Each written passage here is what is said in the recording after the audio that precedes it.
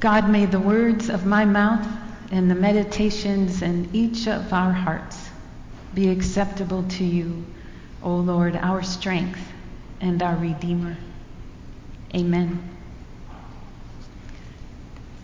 As a way to help prepare us to consider our scripture passages today, I want to lift up some of Adam's sermon from last week. Adam told us a little bit about the changing landscape of the church in our nation and really across the world. In all denominations of Christianity, that membership is declining, and that this is the case in many other kinds of institutions as well. And Adam had us consider this path to the usual or former way of coming into membership or involvement in any institution. Believing that leads to behaving, that leads to belonging. Believing, behaving, belonging. And this path many of us may be familiar with if we consider our own church involvement or membership. That many of us came in by first professing belief in certain things through our baptism, through confirmation, or as we join a church as an adult. We profess our faith. And then as we hang around the church and we study those beliefs, we begin to behave in certain ways that those beliefs talk about as we join with others around us who are behaving in that way as well. And as we do all of that together, if we keep sticking around, we have a sense of belonging then, a sense of community. Well, as trust in institutions overall declines, this pathway has changed. And church researchers show this, that rather than believe, behave, belong, more accurately we could say it's belong, behave, believe. And Adam helped flesh this out for us. That what we're all really looking for is a sense of community when we come to a church or another organization. And we feel that sense of community, something powerful can happen in our lives. And then we begin to behave in a certain way because of that feeling that we belong. When we adopt the behaviors of the community, then together we come to believe in something greater than us. And for us as Christians or followers of Christ, that something is God, which Jesus is always pointing us to. The way of Jesus has always been to begin with belonging. Our passages today will help reveal this to us.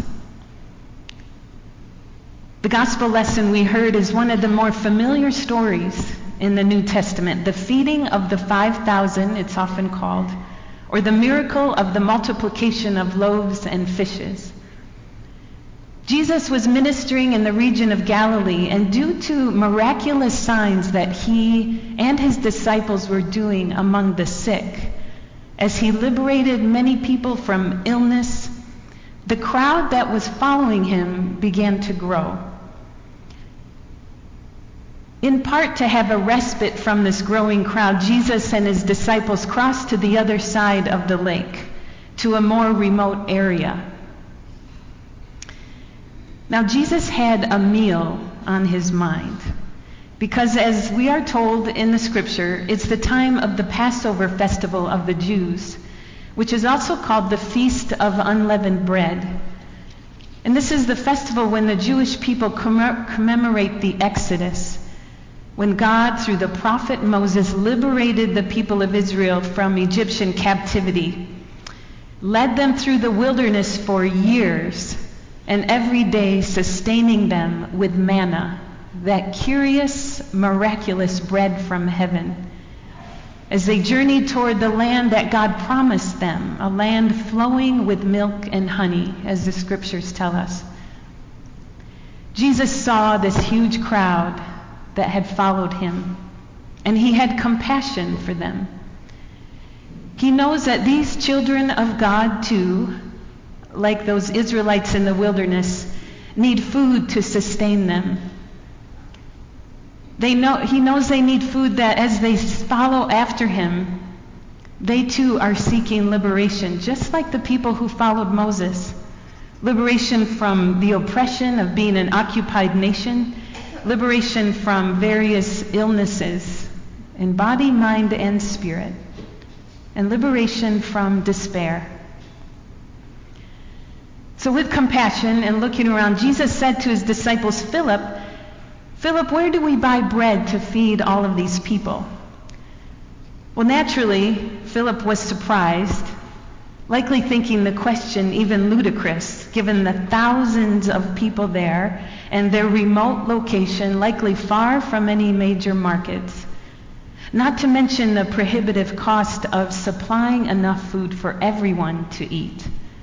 Well, Jesus already knew the answer.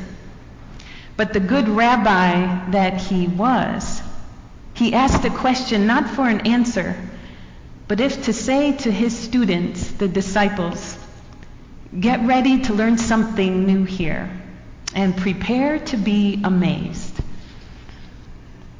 Another disciple, Andrew, heard the question and industrially looks around, and he finds a boy who has these 5 loaves and 2 fish.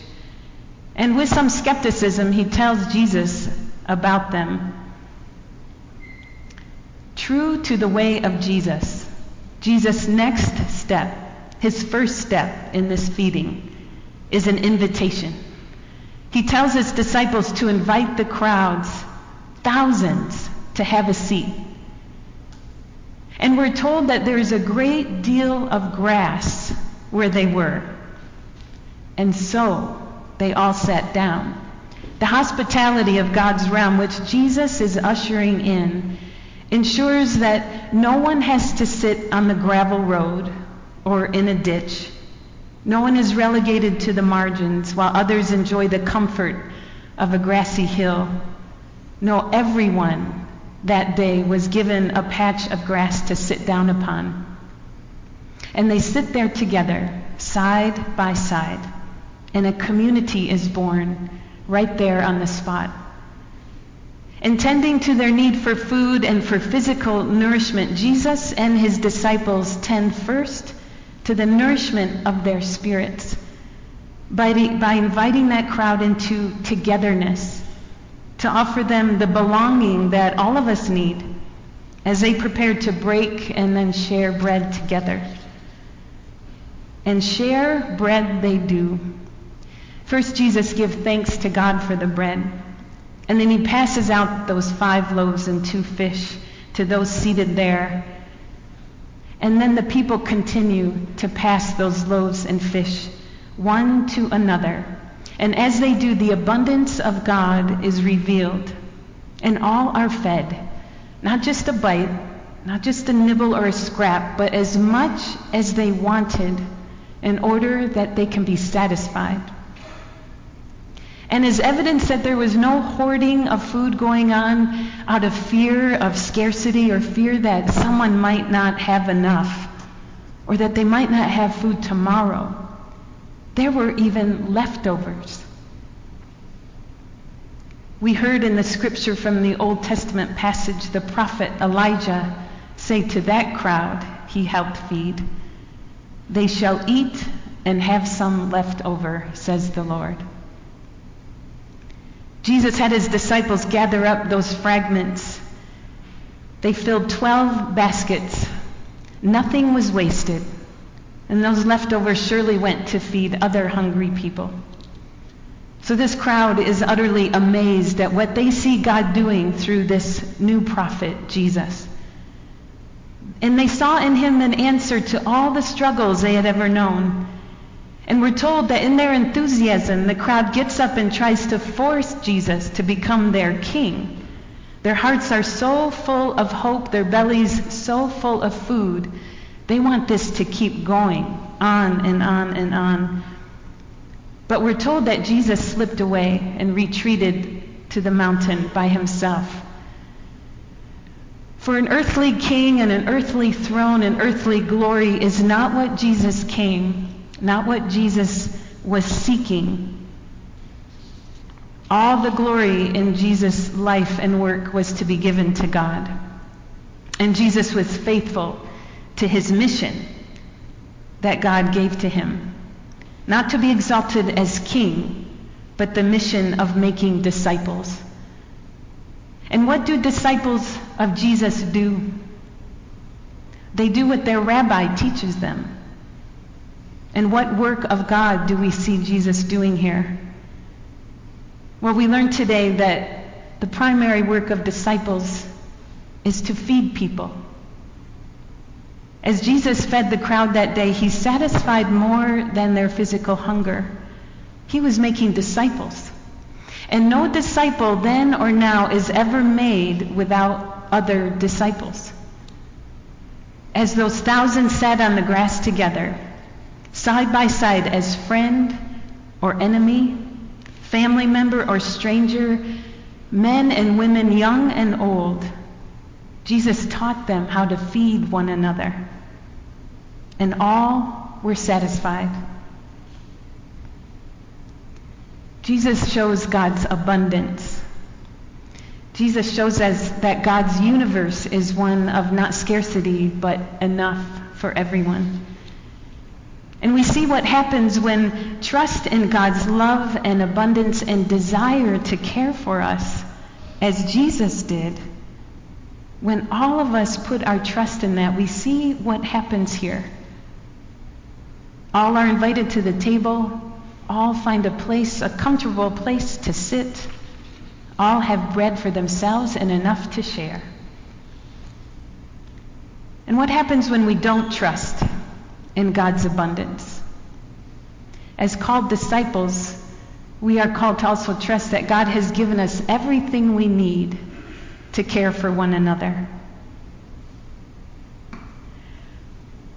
I have two stories to share that really hit me this past week as I studied this passage, as convicted me to consider my own discipleship as one called and taught by my rabbi, Jesus, to feed people. Caused me to pause and ask myself, how am I doing? And I share them with you as well. These are stories about two mothers, both on the margins of our society, the very people that Jesus first sought out and invited into community, the people he always sought out to heal and to teach, those that the world discards and despises and judges for whatever reason. The first story I will share does have some language that may be disturbing, though it's not inappropriate. You may have heard this on the news. A Mexican woman and her small children fled Mexico to the U.S. border to seek asylum. This woman had witnessed her brother being killed, and those same murderers threatened her life as well as her children's. She had a tough decision. To stay might mean her children and her die. She knew she could try for asylum in the United States, but she also knew that would mean detention. It could mean she might be separated from her kids. But such was the fear of remaining in her own home that she came to the U.S. and she was put in detention. And after 1 week there, her 1-year-old, she noted, was losing weight quite rapidly. The woman was only given formula to feed her child. So she asked the detention official for solid food. And the official responded to this woman, "Do you want dead kids or skinny kids?" And in her despair, this woman realized she had another hard decision to make. If this was what 1 week in detention looked like, what might a whole year mean for her children? So she decided to return to Mexico and rather face the dangers there than remain here at such risk. This is a story that can happen in my life if I forget that God is a God of abundance and that there is enough to share for everyone. Putting myself in that story, I know in my own life, if I am operating out of scarcity, then I am afraid. And all I think about is me and my own needs, and I don't access the compassion that God has planted in each of our hearts. Another story that helps me remember that God is a God of compassion and abundance. Another mom with small children was here at Knox Church through Interfaith Hospitality Network, our mission partner that serves our homeless friends in Cincinnati, which many of you volunteer for on a regular basis. One of the women there, a single mom with her kids, these people are homeless, so clearly on the margins. And through IHN, they are given a safe and warm place to sleep. They are given enough food for all of their family. And this woman and her children, out of great gratitude for the meal and the love and the sleep they received from the disciples here, gathered up what little money they had among them, digging into their pockets and her purse. They came up with $1.11. And out of the craft supplies that we have for the kids who stay on our third floor, the children took a pink piece of paper and a stapler, and they made an envelope.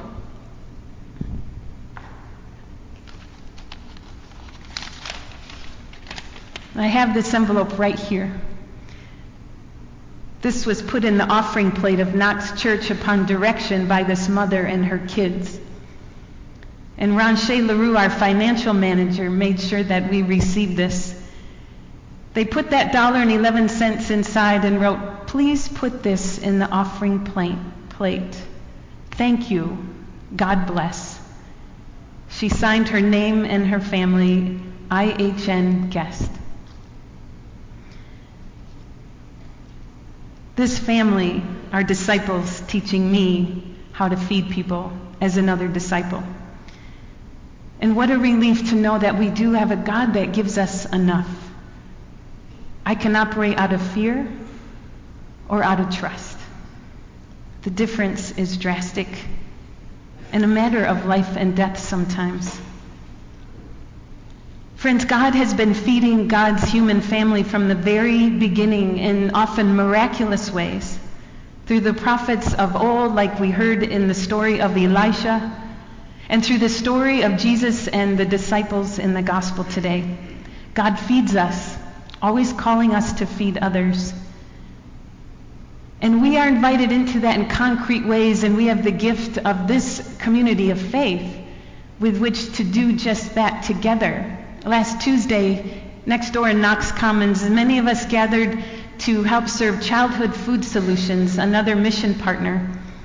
An assembly line of people gathered outside the Commons at a big truck, and one by one they brought in, person by person, boxes and boxes of food and put them in stacks.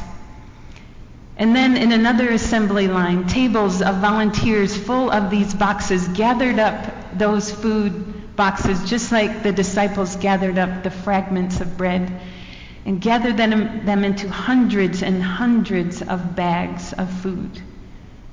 And these bags were then driven to the west side of the city, to those neighborhoods where children only eat when they go to school because they can't afford food at home.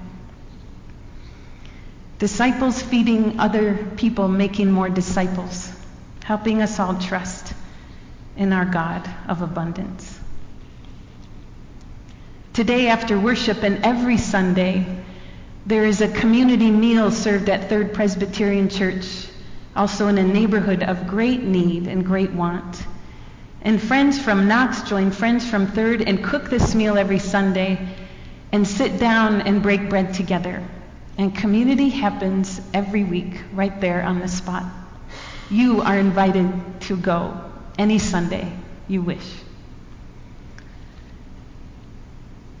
In your pew racks, in the offering envelope rack, you will see a small piece of paper in the shape of bread.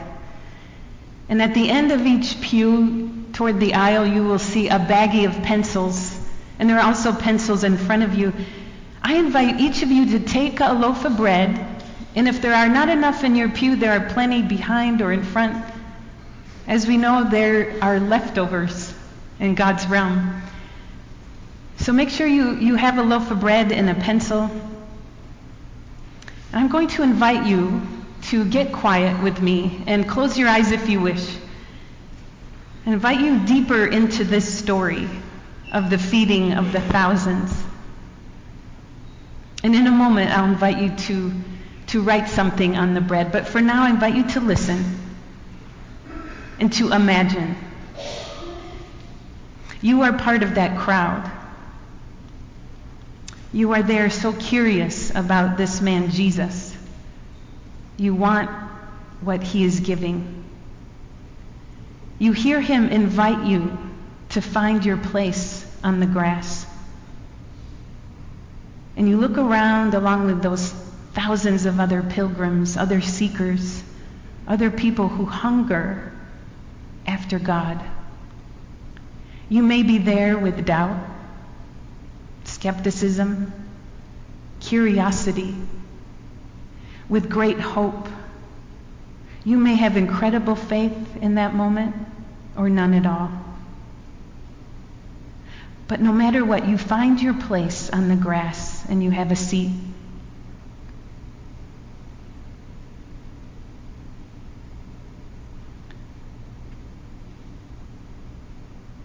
And then Jesus starts passing out the bread and the fish. You see his disciples helping. And as they pass it out, they invite the people they serve to serve those around them. And now someone hands you some bread. Now hold that bread as right now you think about this past week, or even your morning so far,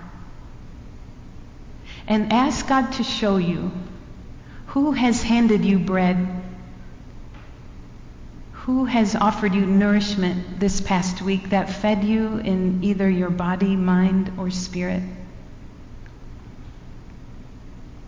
Maybe it was a gesture of kindness, an act of service,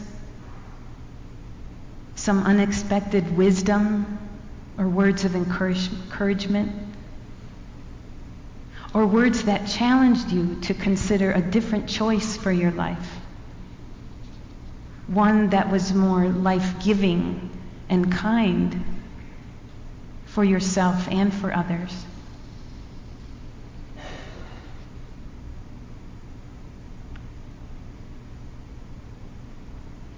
Now, as you take a pencil, with thanksgiving, write down the name of the one who handed you bread, of someone who nourished you. These will be kept anonymous. You won't need to put your name on them, so feel free to write what comes to your heart.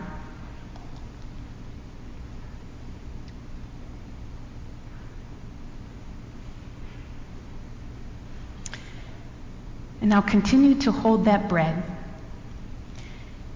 and see yourself back in the crowd, sitting on the grass with others. The bread and fish are still being passed around. There are so many to be fed.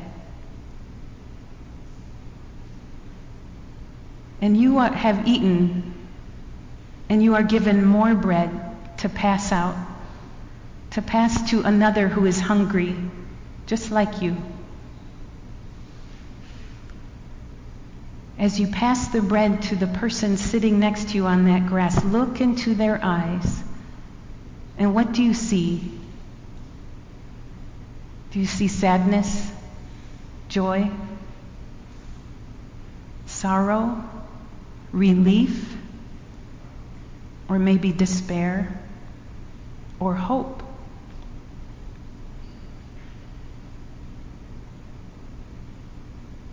And now as you hold the bread right here and right now, ask God to show you who needs that bread today. Ask God to show you who would God have you give bread to feed today in body, mind, or spirit. It may be someone in your own home or on your block, or maybe tomorrow or today at work, in your place of study, or maybe someone in the city you haven't even met yet, or maybe someone in the country or on the other side of the world. Who needs the nourishment that God has gifted you to offer for the nourishment of another?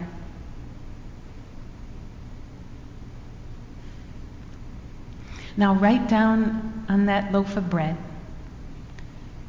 the name of that person or group of people that God invites you to bless and to feed.